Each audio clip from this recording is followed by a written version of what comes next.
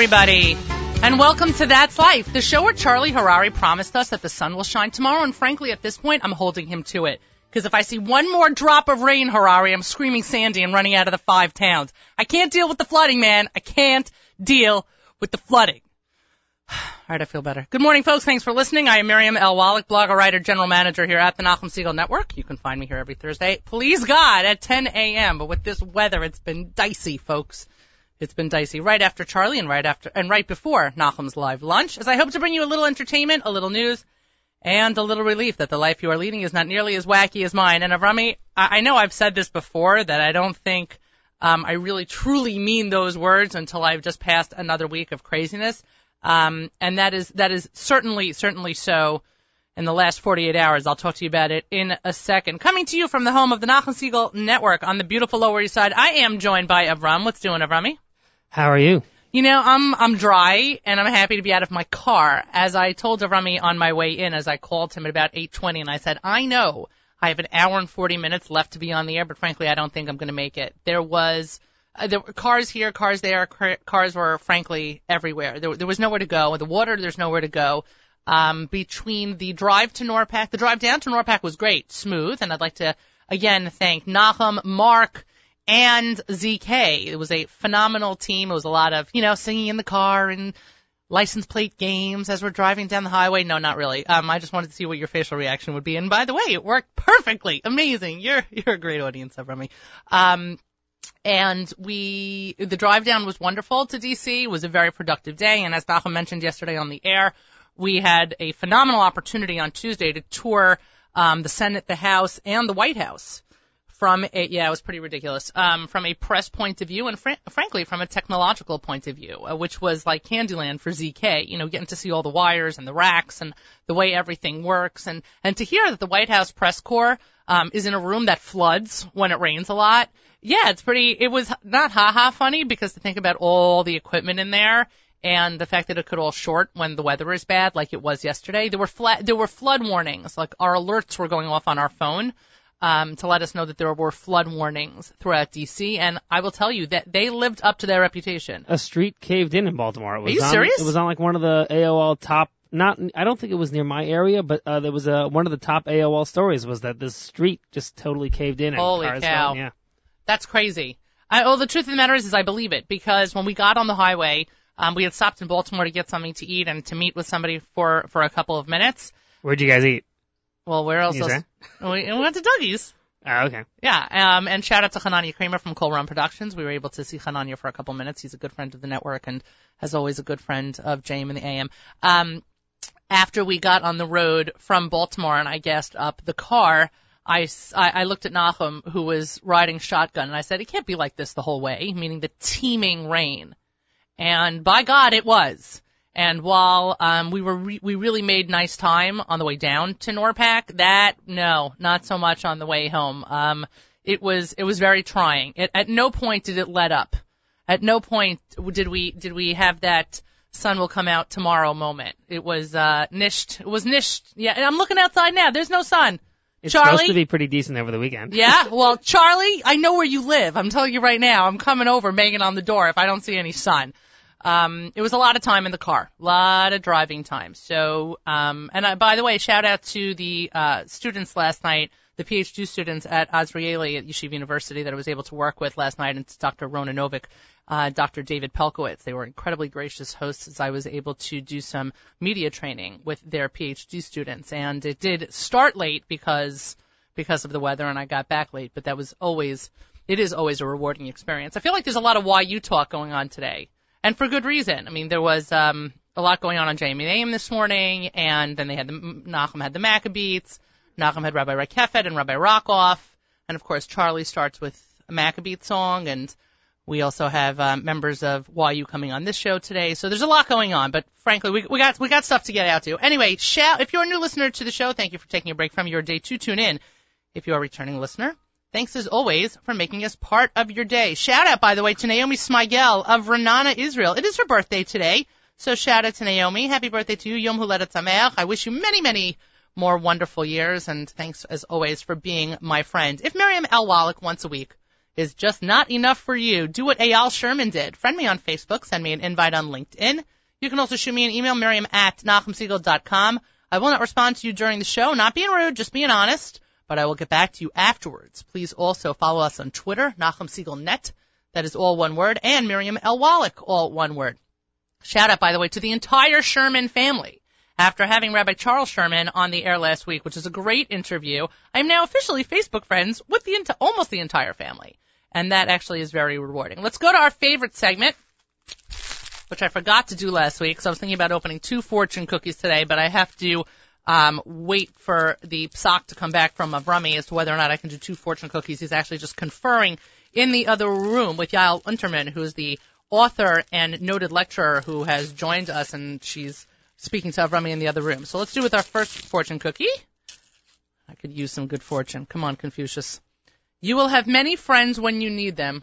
Avram, what do you think about that? You will they know you were in the other room. You will have many friends when you need them. What? Friend in need is a friend indeed. Now, okay, all right, so we like that one. But Avrami, I just want to let you know that I let our listeners know that because I did not open a fortune cookie last week, I was waiting for your psak to see if I could open 2 this week. All right, whatever. He's very makil. We also missed on Pesach. That's true.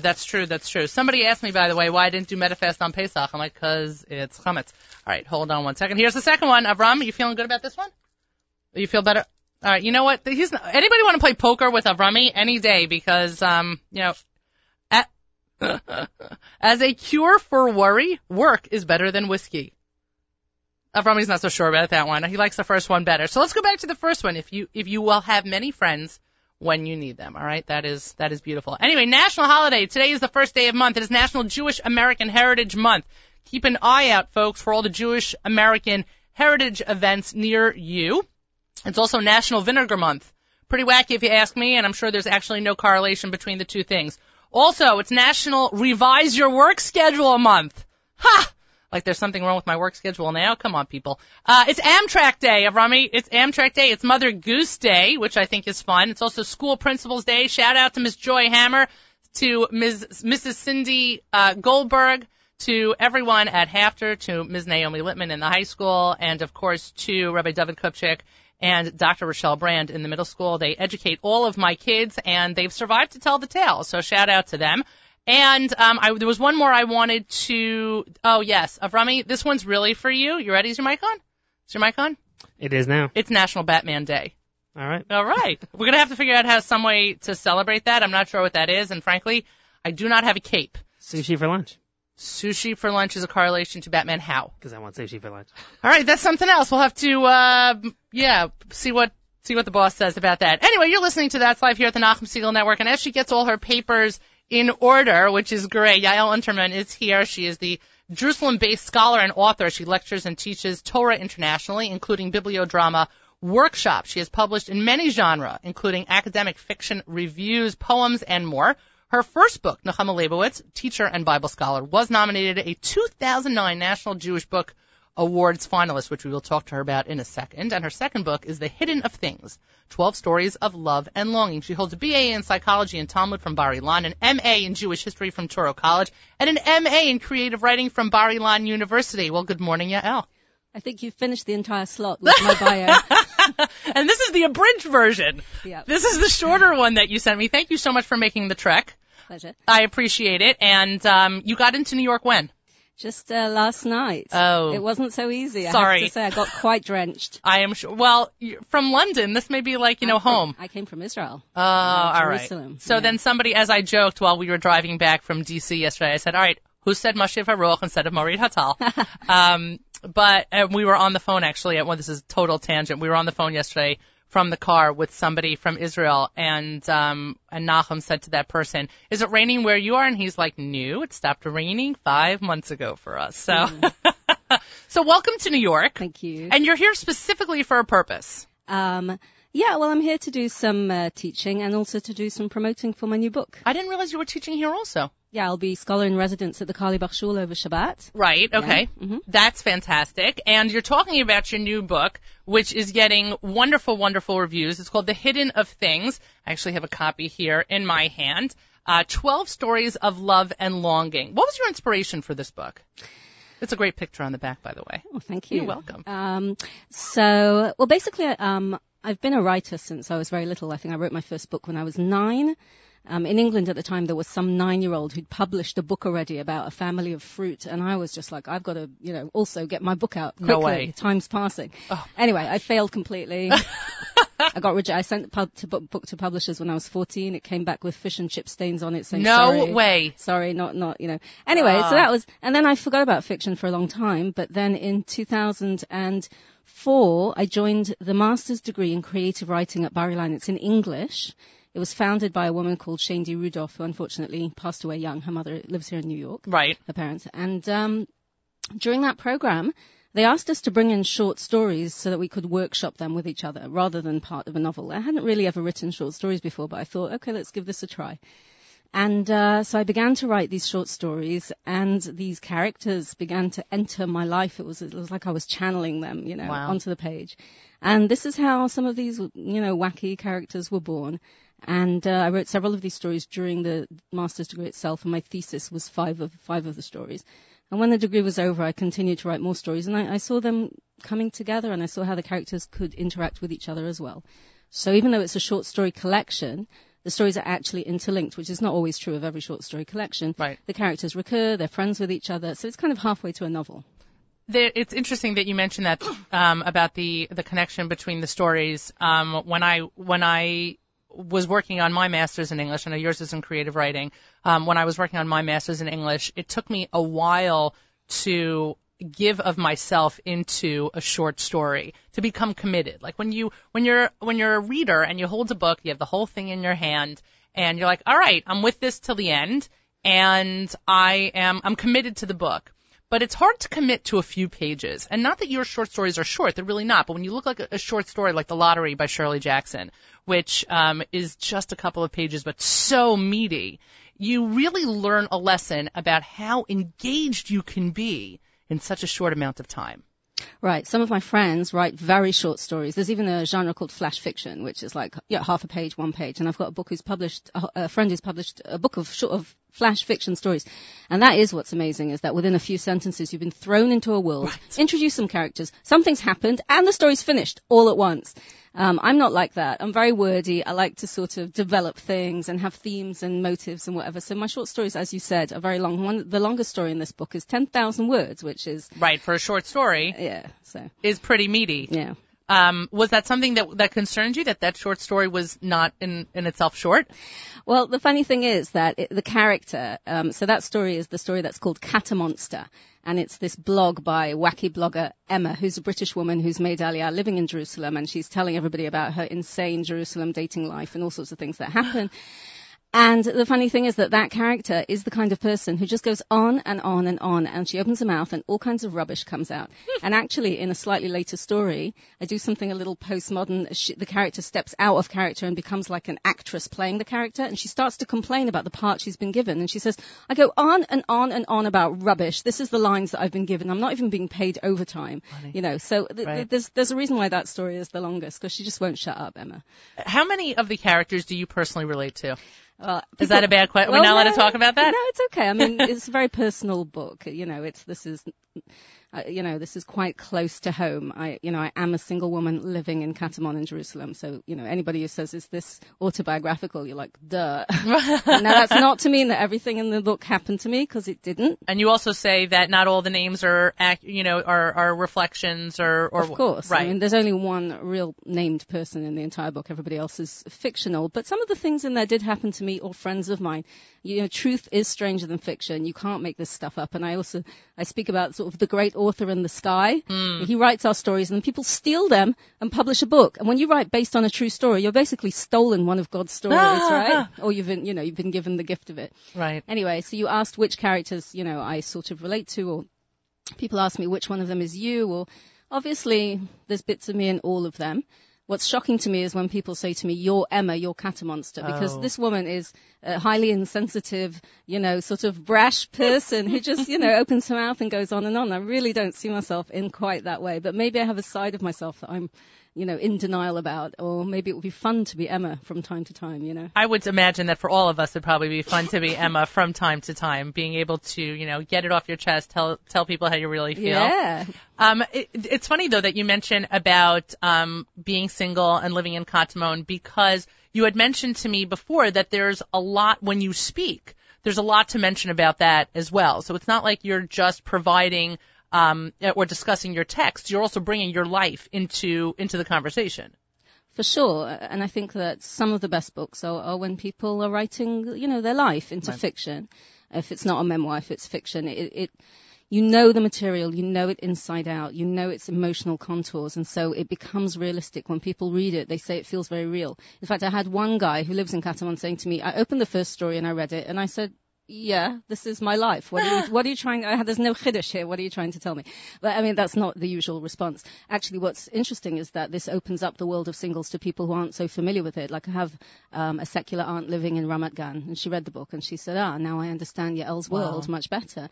And that's actually part of my. If there's an agenda in the book, I didn't write the book from a place of agenda, but if there is an agenda in the book, it's that people should understand a little better what it's about. I mean, how single people live, the difficulties, the challenges, the joys, just like any book you read that opens a world up for you, of the characters in that book, and you understand them better. There's a lot of empathy that goes on when you read a book. You're sucked into that world, and if it's a good book, something inside you changes, even if just for a while. So that was part of what was going on there. But the price that I pay for it is that, it's a little exposing in certain ways. Absolutely. This is a very private realm. And the truth is, I want to thank one of my professors, Mark Mirsky, who's actually here in New York. He's the chief editor of Fiction magazine, and he teaches at, I think it's called City College, or I might be wrong. Sorry. City College is very well known. Yeah, so I think he's the head of the department there in creative writing, but sorry, Mark, if I got it wrong. And he came in from America and taught us one semester, and he's a figure that's larger than life, and he said to us right near the beginning, write what you're afraid to write about. Wow. So people did, and that was scary. And when I started to do that, this is what came out. I was afraid to write about the difficulties and pain of being a single in Katamon. Was it cathartic? Or you're not there yet, so you can't answer that. No, it's been a long process. This book has taken 9 years, so I think that working with these materials for that long and now speaking about them and sort of being out there is something about it that's cathartic. What can be frustrating is when you find yourself feeling the same feelings still, again, that you wrote about 8 years ago in a story. And you're like, this reminds me of the character that I wrote 8 years ago. Why is this still, repeating? But there's a growth and there's a development. And, I'm happy that I'm able to deal with these materials and actually be out in public talking about them. And I can do that. We had a chef on the air must have been a couple of years ago at this point, and he said that he went to a kosher cooking school in Yerushalayim, and he said that the one food he would not make is eggplant. He couldn't stand eggplant. And he walked into class one day, he walked into the kitchen one day in his, chef's coat, etc., and the instructor had brought in cases and cases of eggplant and looked at him and said, this is how you're spending your day. And it was such a moment for him in saying, like, you have to face what you don't like. You have to face it. That's life. Right. And you have to rip that Band-Aid off and deal with it head on. So it's interesting you should say that, Miriam, because the book is called The Hidden of Things. And I do have a bit of an obsession with, like, what's hidden and what's revealed. What should we tell people about? What should we show people? And what should we keep inside? So, we're religious Jews. We have a strong ethos of modesty. Right. And modesty is not just clothes. It's also about, keeping certain things that are delicate, private, and inside. And we do that a lot. But on the other hand, when you keep things too secret, people think that they're the only person in the world experiencing something. They feel very isolated. Sure. And then when they read a book or talk to a person who's open and sharing, it's such a relief. There's such a bond of community. Absolutely. And so even in the book itself, I'm trying to maintain a delicate balance between the things that I'm revealing about myself and about this community, and between some of the things which should remain private or at least just hinted at, because there's modesty and there's my protection of my friends and Absolutely. peers. Absolutely. Yael Unterman joins us. She's the author of 12 stories of love and longing entitled The Hidden of Things. It is out from Yotzeret Publishing, which you give a tremendous amount of credit to at the beginning of the book, by the way. I'm not sure everyone appreciates their publisher the way that you do, but obviously you were really nurtured. Well, first of all, in today's market, it's really hard to find a publisher. Okay, print books in general are, I think, a dwindling market. Although I think they say that within the Jewish market, maybe the religious Jewish market's actually growing. Right. I'm not sure. We need to hold our books. Okay, Right. like, Shabbos. Exactly. But I need to be able to do this. For those of you who couldn't hear that was me flipping the pages of the book. You need to be able to hold it. I love holding books. Somebody asked me recently, not to interrupt, I'm sorry, I apologize, but somebody asked me recently, they're like, oh, is that from the library? I'm like, no, I bought it. And props to the libraries. I'm not saying we should get rid of libraries, but there's something about growing your own personal library that is Right. very fulfilling. But anyway. No, look, I was on the subway this morning, and right next to me were 3 people reading real old-fashioned print books. Good times. So, anyway, so it actually took me 2.5 years just to find a publisher. I had an agent. She tried with some of the main presses. They said lovely stories, but who's going to read them? Because there is something a little niche about it. Most of them, not all of them, most of them are about religious Jews. And so then I parted from my agent and just Googled madly to try and find, who I could send these stories to. You have to really believe in your product to sort of keep pushing in that way. You also have to honor your product. This is something that Nachum and I discuss a lot, is respecting your product and not willing or be willing to sacrifice certain things to make that deal or make something happen.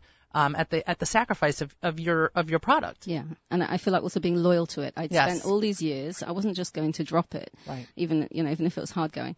9 years is a commitment. Yeah, well, the 9 years included the publishing process, but at this point, this was 4 or 5 years ago, and I discovered by Googling this woman. Her name is Shana Gallion, and she's in St. Paul, Minnesota. Yep, you got it. Like, I always get that mixed up. I say by the way, Missouri, and people shout at me. No, but Minnesota sounds very classy with a British accent, Minnesota. By the way. Oh, that was nice. I have to tell you, when I was in Bravender's first year, we did a play, and I don't know why. I mean, I was supposed to learn Torah, but we did this play. And myself and another British woman called Sharon Fluss played these 2 women from Wyoming or someplace like that, or Dakota. And when I said the line, when I was homesteading in Dakota, everyone would laugh because it didn't sound like the character. Right. Homesteading in Dakota. Oh, you know what? You have to meet Naomi Nachman, because Naomi Nachman is also a host here at the Nachum Segal Network, and she's Australian, and she makes fun of us and our accents all the time. And I think she sounds hysterical. And of course, I've tweeted out that the accent is fake just to be funny, even though it's completely not. But there's something very classy and just polished about the British accent in general. And don't lose it. It's ridiculous. I can't take credit for it. I know, but it's amazing. Anyway, just keep doing what you're doing. All right, we'll do that. So basically, I found this woman and I wrote to her, and she said she wrote on the website that she specializes in Jewish women's writings. I got really excited. Talk about a shidduch. I wrote to her saying, "Hey, Jewish woman writing over here." I sent her the book, and then like 8 months passed, and I was like, she didn't like it either. And then all of a sudden I get an email from her saying, "Hey, hello, I quite liked your stories." Wow. And that was amazing. So yeah, Shana has pushed this through, and it took a long time, but we're here. Kol hakavod. Yeah. Kol hakavod. Let's talk for a second about the process of writing a book of short stories. At what point do you say, I have enough short stories in this book to finish it, as opposed to adding on 3 more? Does that make any sense? It definitely makes sense. Well, in this particular case, I just kept writing. What was good about this very elongated process was that I had time to add in a few more stories. So I thought the collection was done. It was actually called 11 Stories of Yearning, and it was done, right? But then 11 plus 1. Yeah. Yeah. Well, basically, there's a very nice website which I want to tell your listeners about called jewishfiction.net, where you can read for free stories by Jewish and Israeli writers. It's run by a woman called Nora Gold from Canada. Jewishfiction.net. Yeah, it's actually fantastic. I'm glad I can give a plug to this website. No, great. I'm not familiar with it, so thank you. Okay. And yeah, thanks. Basically, there was a call for submissions. I don't know what, and I wrote another story that wasn't in my collection because I'd had this image pop into my mind of a woman walking around and finding gloves, single gloves, lone gloves in the snow and taking them home. This image, a story is born out of an image or, right. Can be born out of a fragment. So I sat down and wrote that story. It's now in the collection. It's called Glove. and it's kind of a plague, love and love. And that's And where that's the picture inspiration on for the front. cover, right? Yeah, there's a glove hanging on the cover. And so I sent her that story, not thinking about my collection at all, and she published it. So I put up the link on Facebook, and people said, oh, it was a really nice story, really enjoyed it. So I said to myself, hey, there's still time. We're still in the process. I could cram this in. So the 11 stories of yearning became 12 stories of love and longing. That's funny. And Glove made it in. But, it's clear to me that the collection's done. I also don't see myself as writing loads of stories about singles in the future. Maybe it'll happen. People have said to me, we want another book. We want Emma to write a whole book. I don't know how they could stand that. That's very interesting to be able to have one of your characters actually be the voice. Right.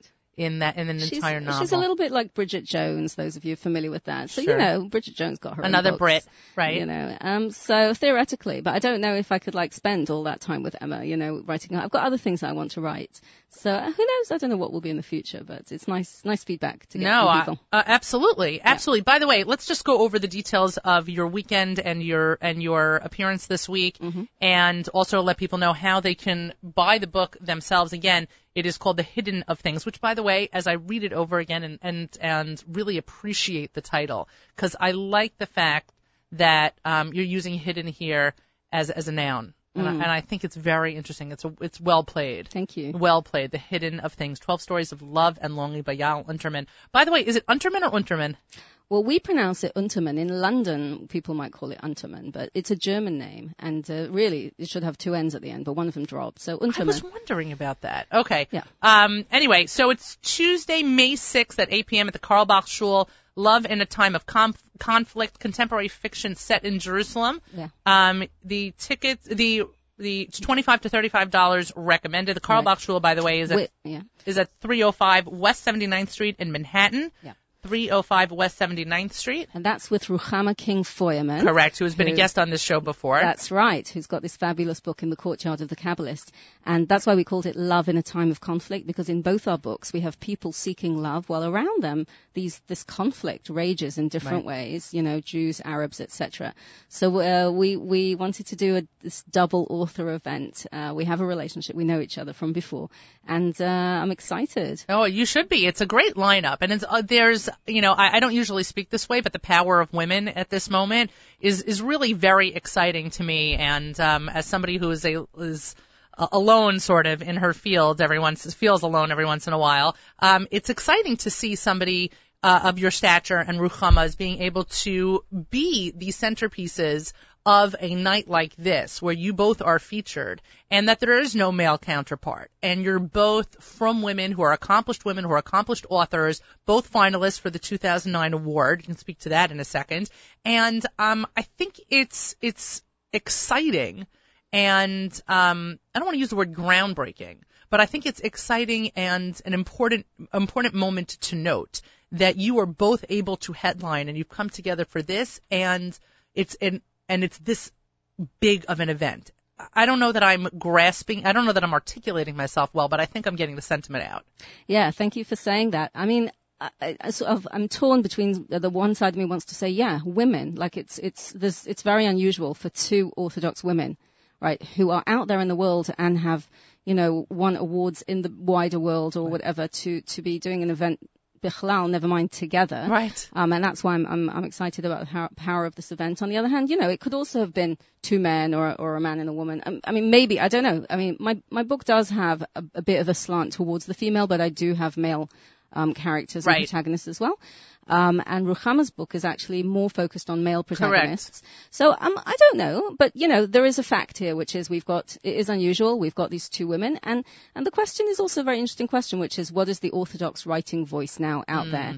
And I'm excited. I think we're in a transition period where more and more Orthodox writers are going to come out with good writing. That's right. That will be will make tracks in the outside world. I mean, Ruchama's novel was recognized by the Wall Street Journal. Correct. Barton Swaim said this is the best novel I've read all year. Right. Nothing to do with our Jewish world, Right. So yeah. So thanks. I'm excited about that event. Yeah. No, again, and it's at the Carlebach Shul, 305 West 79th Street in Manhattan. It is Tuesday, May 6th at 8 p.m. at the Carlebach Shul. Love in a Time of Conflict, contemporary fiction set in Jerusalem, $25 to $35 recommended per person. Just one more question, and then we're going to have to wrap it up. How often do people try and set you up? There's a mother out there listening. There's a shadchan out there listening saying, I can help her. I can do something for her. How often do people either read your stories or contact you or live in Katamon and try and set you up? Look, people do suggest offers. The truth is it's a very tiring process. It's very difficult. Somebody tells you minimal facts about some man and then says, would you like to spend an evening with this person? If I was to turn to you, I have no idea I don't know anything about your personal life, right? But if I was to turn to you and say, I have a stranger for you to meet next Wednesday. Right. You in? I want you to spend an evening of semi-intimate conversation with this person, and I'll tell you his age and how many children he has and that he has a steady job. Are you in? Why would you want to do that? Right. So, I mean, I've done a lot of this. I've been out on many dates, and it's great that I receive offers, because not receiving offers are probably even worse. But I have to say that my preferred method is to meet naturally. I've appointed Hashem as my matchmaker, and nice. he's been doing an interesting job. He's Okay. sent us some quite interesting fellows over the last couple of years, and really that's been my main source of. Because it's just more pleasant. It's less artificial. Well, many people have gotten married through the shidduch system. I'm happy it exists, but I'm just a little. I'm exhausted. That's the truth. It's very, very tiring. I hear you. And you want to maintain your sanity and to remain a whole and healthy person. Right. So. That's no. That I completely hear that. I have very close friends who live on the Upper West Side of Manhattan who are single, and I hear their stories, and I'm sure that you're both coming from similar places in terms of your frustrations as single women, you from Katamon and them from Manhattan, though there'll be discrepancies in the stories. I mean, you're not necessarily meeting at Starbucks, but you could be meeting at Cafe. There's, nevertheless, you're coming from the same place. Right, I'll just add that. My last story is set in 2029 in the Upper West Side. It's a futuristic story where the Gedolim have gotten together and put together these decrees to solve the single situation, like everybody has to live in special singles buildings and they have to go to dating coaches and parties and whatever. And I found it to be a very dystopian. Yes. Correct. Right. And it's, it's somewhere between a little bit realistic and crazy. And I don't know where. I'm not sure where on the line it is. So, I hope this is not the future, but, it's a problem. It's a growing problem, and it's very painful. I commend you for speaking about it openly, and I even give you even more props for being able to write about it. Yael Unterman, again, The Hidden of Things, 12 Stories of Love and Longing. People can buy it off of... Yeah, it's available on Amazon in ebook and print. And if you live in a different country, you can order it in Israel or other countries. If you pop into my website, yaelunterman.com, then if you click on the Hidden of Things page, there's all kinds of ordering details over there. Excellent. Well, kol hakavod to you. Thank you so much for dropping by. Thank you. And I really hope for your sake that the weather changes. Okay, thank you. And good luck Tuesday night. Yeah, thanks. My pleasure, and thanks for reaching out. You're listening to That's Life here at the Nachum Segal Network. I want to make sure, by the way, to mention two events that are coming up, actually in the Long Island area, one of which is for Camp HASC. It is a promotion. It is an evening, a Malava Malka, this Motzei Shabbos, this Saturday night, May 3rd, at the home of Bonnie and Heshi Shirts, 88 Margaret Avenue, Lawrence, New York. 9:45 Malava Malka, 10:30 program. It's called An Evening Under the Stars to benefit hundreds of children and adults with special needs and developmental disabilities, benefiting Camp HASC. The host is Heshi Shirts. Greetings from Rabbi Judah Michel. He's the executive director of Camp HASC, and as you know, we are enormous fans of Rabbi Michel. He is absolutely wonderful. And also, the other person who's going to be speaking that night is Rabbi Menachem Penner, as I joked that this is a YU-heavy network today, it seems. I'm not complaining about that, but it is Rabbi Menachem Penner is the Morad to Asra of the Young Israel of Holliswood. He is also the dean of the Rabbi Yitzchak Elchanan Theological Seminary and Undergraduate Torah Studies at Yeshiva University. He's a wonderful speaker, so I would highly recommend that if you can attend that event, you certainly should. The other thing I want to let you know is that this Sunday is the annual Hatzalah barbecue. It is 6:30 is the Rockaway Lawrence, the RL Hatzalah barbecue, Sunday at 6:30 p.m. at the Sands in Atlantic Beach. It is our yearly opportunity for the community to show our support and our Hakaras Hatov to Hatzalah. I encourage you personally to show your Hakaras Hatov to Hatzalah. As a Hatzalah wife, and a semi-supportive Hatzalah wife. I do roll my eyes when my husband runs out in the middle of a meal and we're about to clean the table and all of a sudden, oh, there's a Hatzalah call. But I do know that they give a tremendous amount of themselves. And a shout out to my husband and all the work that he and his fellow Chevra members, because it is a Chevra Hatzalah, his fellow members give to the community. And it was a little bit of a flashback last night as I was driving through the rain and then showed up on Rockaway Turnpike that was completely flooded over, and it reminded me of everything that had gone on during Sandy. And it really was, forget that it was unpleasant, it was really very scary. And those were moments of complete heroism by members of Hatzalah. And I honestly do not say that lightly, because they're amazing. They're amazing. Hatzalah is amazing. So if you can attend at 6:30 p.m. Sunday at the Sands in Atlantic Beach, and if you cannot attend, please do me a favor and support your local Hatzalah. Just as an additional side point, I just want to make a comment that a friend of mine was looking for a home and he couldn't decide on a neighborhood. He couldn't decide where he should live, and one of his criteria for the neighborhoods is who had Hatzalah and who did not. So shout out to them. Anyway, my next guests are in the studio, and I'm completely humbled. I am completely humbled because tennis is something I really wish I could play. I really wish. I mean, Coach, we'll talk to you about this in a second. I really wish I was good at tennis because it's the coolest sport. But frankly, I am god awful. I can't even fake it. I can't even pretend that I can hit anything. But I want to let everyone know what members of the YU tennis team and, of course, the athletic director at Yeshiva University are doing here. This week, it was actually very exciting. Yeshiva University's men's tennis team won the Skyline Conference Championship, and they have become the first Yeshiva team to earn a berth into the NCAA Championship. And that's huge. The team earned the berth after the Maccabees beat Mount St. Mary's College in 5-1 in the championship round of the 2014 Skyline Conference postseason tournament, and with that they earned the conference's automatic berth into the NCAA Division III playoffs. 3 people we have with us in the studio today. Our coach, Ira Miller.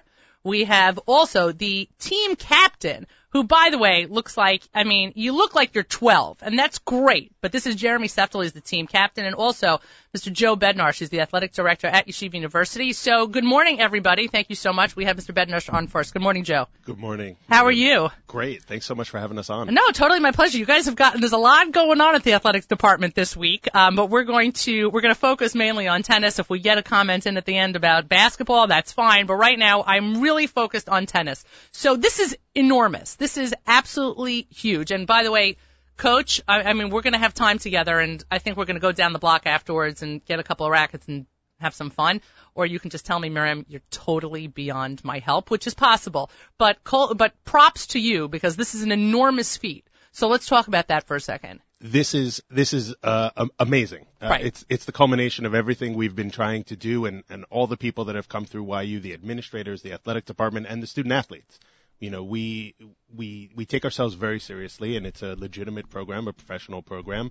And to be able to reach this point and make such a historic achievement, I have no words. I'm at a loss for words of how proud I am of the team, how proud I am of the university. Right. No, absolutely. And by the way, as an alum, of course, we're thrilled and we're excited, and it's enormous. We take pride. I take pride in the Maccabees and the basketball team specifically because my nephew's on the team, and so anything that goes on, we're all excited at home. But tennis is an incredible sport that is also a very personal sport because it can be one-on-one, it's 2-on-2. It's not a massive team, but somehow or another, as a team, you all came together and you performed at a level that earned you this berth, which is incredible. If we could give Coach Miller. Good morning, Coach Miller. Good morning. How are you? I'm great. Thank you for having us. No, totally my pleasure. Coach, for somebody who was just announced as being hired January 29th of this year, it's not a bad turnaround, Coach. Yeah, that was exciting. I don't know what you're going to do next year, Coach, but this is incredible. And you have a long history of tennis success. Yes, I've been coaching for over 20 years. I was at Drew University for 7, which is a Division III school, and at Fairleigh Dickinson and Teaneck for over 15 years, which is a Division I school. And how does this compare? It never gets old. It's always exciting. Each year, anytime it happens, it's always a wonderful experience. And coaching is coaching. It's not necessarily what you get at the end, but it's the idea of having your team understand what it's going to take to train hard, to buy into what you want to do, and have them play your best. So how could you ever get tired of that? And you also were inducted into the Fairleigh Dickinson University Hall of Fame in 2004, and your 2001 men's team at Drew is also in the Drew's Hall of Fame. Yes, the Drew team that was inducted was a team that started a streak of almost 200 straight conference matches won without losing and 13 straight conference championships. Incredible. I was part of the first 5 before I left, so they honored the very first team. And it was a great honor also to be inducted as a coach at FDU Hall of Fame. But I imagine that coming to yeshiva, where there's a dual curriculum, where the boys are, all sporting yarmulkes and representing on a totally different level, makes this a different kind of team than the one that you're used to. Well, or is an athlete an athlete? Well, an athlete is an athlete. It was exciting for me because I've always coached men and women, and it was one of the reasons why I left Fairleigh, because I was looking for a job just to focus on one team. So that was exciting for me. I think it made it extra special for the team because they have to work under circumstances that are a little more difficult than your average college student. Having the Hebrew Studies curriculum, we practiced 9 to 11 at night because they were in class, through 8 o'clock. Wow. Over Passover break, we actually had almost 2-week break where we could not practice. They were away for the holiday. And we came back, had one practice, and then played the semifinals the next day. Wow. So that made it even more difficult, but they were prepared and they were ready. And I think they did what they could do when they were at home to come prepared. Yeah, they were playing ping pong in their basement. Jeremy, let's get Jeremy in front of the mic for a second. Good morning, Jeremy. Good morning. How are you? I am very well. I'm not exhausted from playing tennis from 9 to 11 at night or just coming back from, sitting at the Seder and all of a sudden having to perform in a semis. Tell me what it's like to be captain of this team. Good question, actually. It's exciting, actually, for me to be a captain because there's so many different kinds of players, very talented players. I wouldn't say I'm necessarily the best, but working together with all these players makes this team just something so special because everyone has a different talent and everyone's in a certain position so that they can make this team really the best that it can be. I would argue, by the way, that Mike Eruzione, who was the captain of the U.S. men's hockey team during the Olympics in 1980, was not the best player on the team, but it was his leadership skills, which is why Herb Brooks named him to that position in the first place. It's not because I'm a sports buff, it's because I'm obsessed with that movie. But that's neither here nor there. You're a senior. You are graduating this year? Yeah, hopefully. Well, our fingers are crossed for you, but thank you. Yeah, I'm thinking you're looking like a shoo-in. What's your major? My major is business management and entrepreneurship. And where are you going with that? That's a very good question. Thank you. $1 million question everyone's been asking me. I'm sorry, I didn't know that your mom was listening. We can skip that. I hope not. Now. We can skip that question if you want. No, we could keep it. I'm looking to apply to administrative jobs, something where my leadership on the tennis team can actually help me on my endeavors in the future with some workplace somewhere, hopefully maybe in New York City. There is a definite correlation between athletics and sportsmanship and business entrepreneurship. There is always correlations between, I guess, work ethic and teams and sports and work ethics in the field out, I guess, outside in the real world. Yeah, I mean, Joe, let's turn to you for a second. How does it feel to look at a team like this and use them, I would say, as an example of what can still be accomplished with a dual curriculum? What can still be accomplished when you have somebody who's studying, you're in Sims, I imagine, right? Correct. Who's in Sims and has a loaded schedule and is going to Minion and is still focused on business and entrepreneurship, but can still make it into the NCAA, tournament. That's incredible. It's amazing. I truly believe that there are no other student athletes in any other school out there that can do what our kids can do.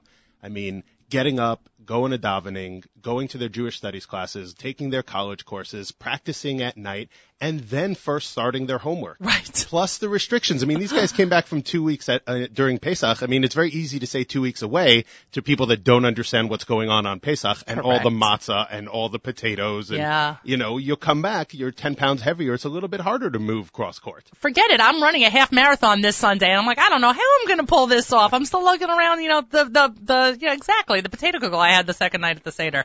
But you're right. It is a testament, and also, I'm sure, to their commitment. Absolutely. It's not easy. It's not easy. And I think, piggybacking on something Jeremy said and something that you discussed, that's why it's so important to employers. You want to see that somebody can be part of a team, that somebody can manage their time appropriately, and that somebody can succeed at so many different things at such a high level. Is it an understatement, or I shouldn't say that, is it an exaggeration to call this a historic moment in the university's history? Not at all. Not at all. I would hope it's not an exaggeration to call it the first of many. That's nice. No pressure, Coach, by the way. No pressure. You don't look like you sweat that much, Coach. No, that's the advantage of being so skinny. It doesn't affect you in the least bit. One of the things that experience in any field brings is that you do have a certain ability to anticipate things that are going to happen, and I think that was a key to it. I think the players themselves were very calm, relatively calm on the day of the finals because they had been clued into what was going to happen, what it was about, and I think that relaxed them, and so that helps me look calm and collected, although the stomach's always in knots. Right. Well, what were your concerns, by the way, knowing that you had this tournament right after a 2-week break? It was a concern because there was a 2-week break, plus because we have to practice at night from 9 to 11, we're indoors all the time. So, we rarely get to practice or play outdoors, and if we made it to the finals, it was going to be an outdoor match. And as a matter of fact, we, this spring were undefeated except for one loss to Mount St. Mary's, the team we beat. They had beaten us 5-4, and one of the concerns was playing at their place outdoors in the wind and so on. So it was a concern, but you try to turn the negative into the positive, and when we did lose to them 5-4, the first thing I said to them after we huddled up, I said, well, all the pressure shifted to them. I said, and this is going to make winning that much sweeter. And it was. I can imagine. Was that was this win a surprise, or you guys felt you had a lock? There's never a lock in tennis. It's anything could happen. The thing about it is that any player can always affect play. When you're playing your opponent, you could be in a team sport and decide you're getting all pumped up and nobody passes you the ball. But you always get the ball in tennis. So anything can happen. No, it wasn't surprising. What was I'm gonna have to tweet out that line, by the way. That is a great line. We're gonna have to pull that up on the archive. You always get the ball in tennis. That is a great line. Anyway, I'm sorry to interrupt. What was joyful about it, and this is not an exaggeration, is we played our best match of the year. And to play your best match of the year on the biggest game day is all you can ask, and that was a big reason why the players were so thrilled. Not just that we won, but how we won. We turned around a second doubles loss that we had lost originally. We won, which Jeremy was part of. And Jeremy actually, everyone played the same opponent in singles, and Jeremy played a guy who beat him, I think 6-3, 6-2, and Jeremy won 6-2, 6-1. Wow. So the idea of coming back. Payback. Yes. Yeah. Don't finish the line. Like they say, everybody gets knocked down, but it's how you get up that counts. Right. Well, speaking to that, let's talk about that for a second, Jeremy. In terms of the doubles match, how do you, as a teammate, or I should say as one of the pairs, function differently than you do when you're in terms of your offense, in terms of your game? How do you function differently on the court than you do when you play by yourself? Well, first, my partner is actually a tremendous player, so it's easier to relax when you're on the court with him because you can trust him more. You play with the same person each time? For the last few matches, I played with a new partner. His name's Dmitry Lebedev. And he's a very good player, and so the fact that I was able to rely on him more, and it relaxed me, and my strokes became more natural. So, playing with a doubles partner is always fun, it's always great, and you can rely on someone else, and there's always camaraderie. like high fives, all of that. Right. So when you're on your own, it's a little different. It's a little different, and you have to rely on yourself more, and it's really up to you to pump yourself up and focus as much as you can. So I guess those are the main two differences, really. Or to pull yourself out when you're down, struggling. or exactly Correct. when you're struggling, etc.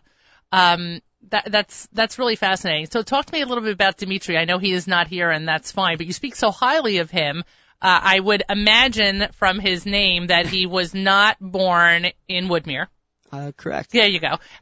So he's, I guess maybe Joe, you can speak to this, or Coach Miller. What is Dimitri's background? I want to actually also ask you about your background. When have you been playing since? I've been playing off and on. I played throughout high school and middle school. I took lessons when I was pretty young, but I guess you could say about 12 years I've been playing tennis. Wow. The reason I'm curious about Dimitri's background is simply because when you work together so closely and you depend on someone else, especially in a competitive environment like that where you are working with an opposing team, there has to be that chemistry that makes the two of you work. So Right. So clearly you guys didn't go to the same high school, am I right? There we go. Correct again. Right. You didn't play together in the same playgrounds, etc. But somehow or another there was a click that happened that you are able to really, succeed to this level with a partner that you have not been with your whole life. Right. I guess it was through the practices and through the mutual respect I guess we had of each other's games was really what helped us build the foundation of our success.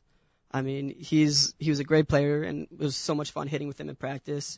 He upped my level of playing, and so through that we were able to overcome any really obstacles we face, any teams. Coach, can we talk to that for a second in terms of the level of respect between players and the level of respect that the players have for the sport itself?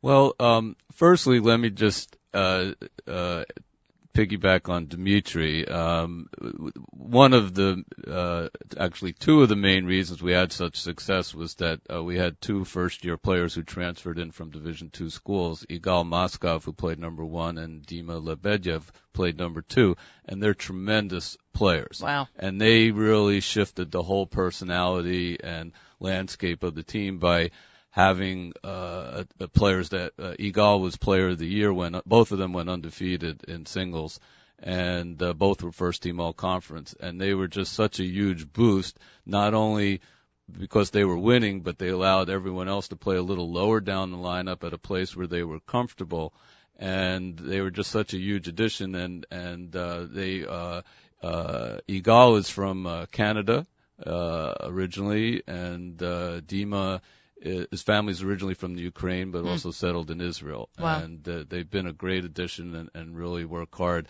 And that speaks to what Mr. Bednar said about the department, their recruiting efforts, their outreach to, be able to reach out nationally and bring in these top players is really what made a big difference.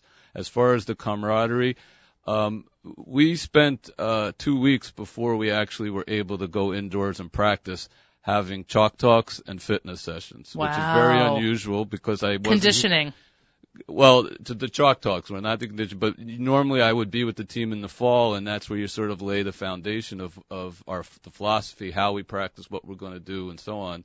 And since I didn't get to do that, we would meet, and we talked a lot about what makes good team chemistry, what it takes to think about goals, establish them, what it's going to take, how we define success, things like that, and also how to play the game, how to be a thinking tennis player out there. And they really bonded during that, and it just built from there. Amazing. Well, props to you, Coach, because clearly that bonding worked, and especially to you, Jeremy. I mean, you're proof of the pudding that whatever Coach Miller taught you, you clearly were listening that day. Absolutely. There's got to be unbounding love for the coach right now. For sure. He's taught us everything we know. We're thankful to him, absolutely. I can imagine. Now, back to Joe for a second. This was a good hire, I'd have to argue. Yeah. It was a coup. It was a steal for us. One of the things that we try to do is we really do try to bring in the best coaches possible, because our student athletes don't have a lot of time, and they're giving a lot of their time, and they're giving a lot up either socially or a little bit of extra study time, or in some people's cases, as I look at Jeremy now we're on the Xbox.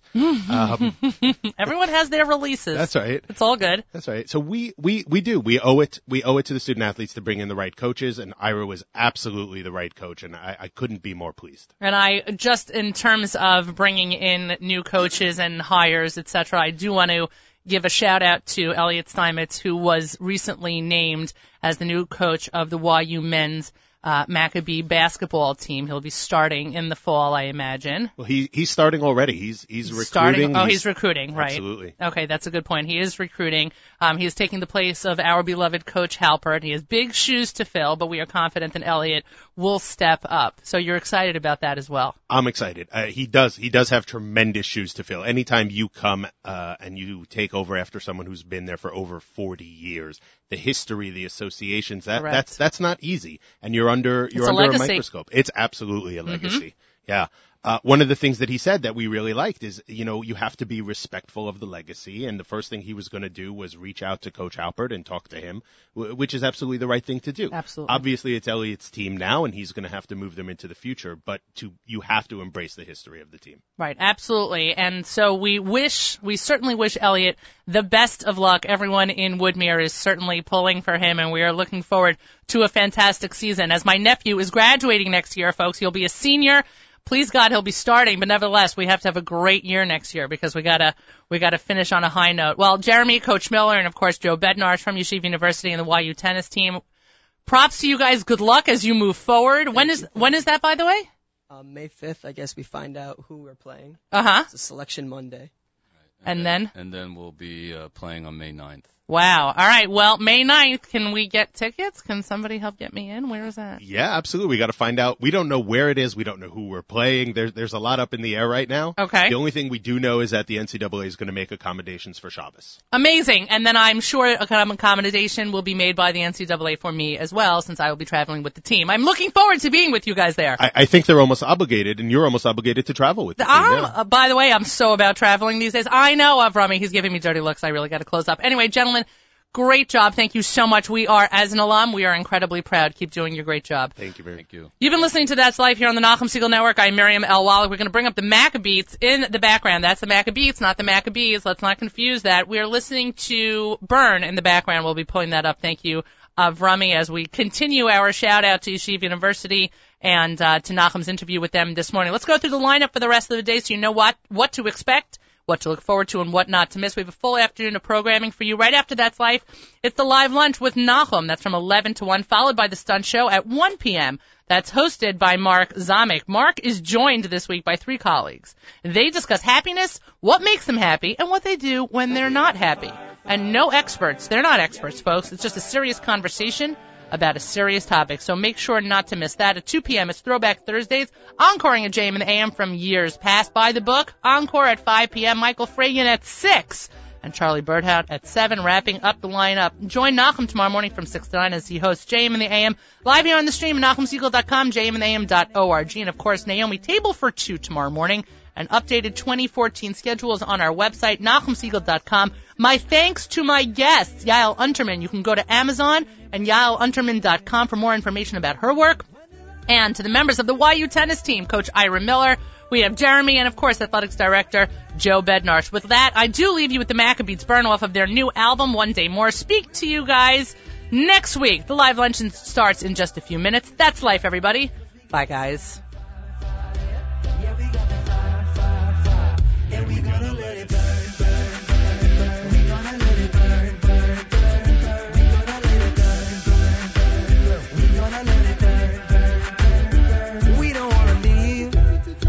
We just wanna be right now. And what do we see? Is everybody's on the floor acting crazy, flipping like after the lights out. Music's on, I'm waking up.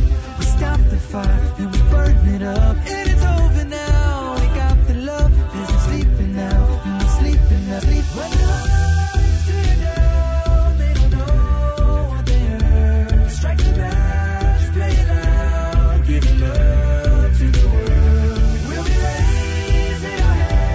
Shining up to the sky, 'cause we got the fire, fire, fire. Yeah, we got the fire, fire, fire. And we we gonna let it burn, burn, burn, burn. We gonna let it burn, burn, burn, burn. We gonna let it burn, burn, burn, burn. We gonna let it burn, burn, burn, burn. We can light it up, up, up, so they can put it out, out, out. We can light it up, up, up, so they can put it out, out, out. We can light it up, up, up, so they can put it out, out, out. We can light it up, up, up, so they can put it out, out, out. When the love is cleared down, they don't know what they heard. Strike the match, play it loud, giving love to the world. We'll be raised in our hands, shining up to the sky. 'Cause we got the fire, fire, fire. Yeah, we got the fire, fire, fire. And we gonna let it burn, burn, burn, burn. We gonna let it burn.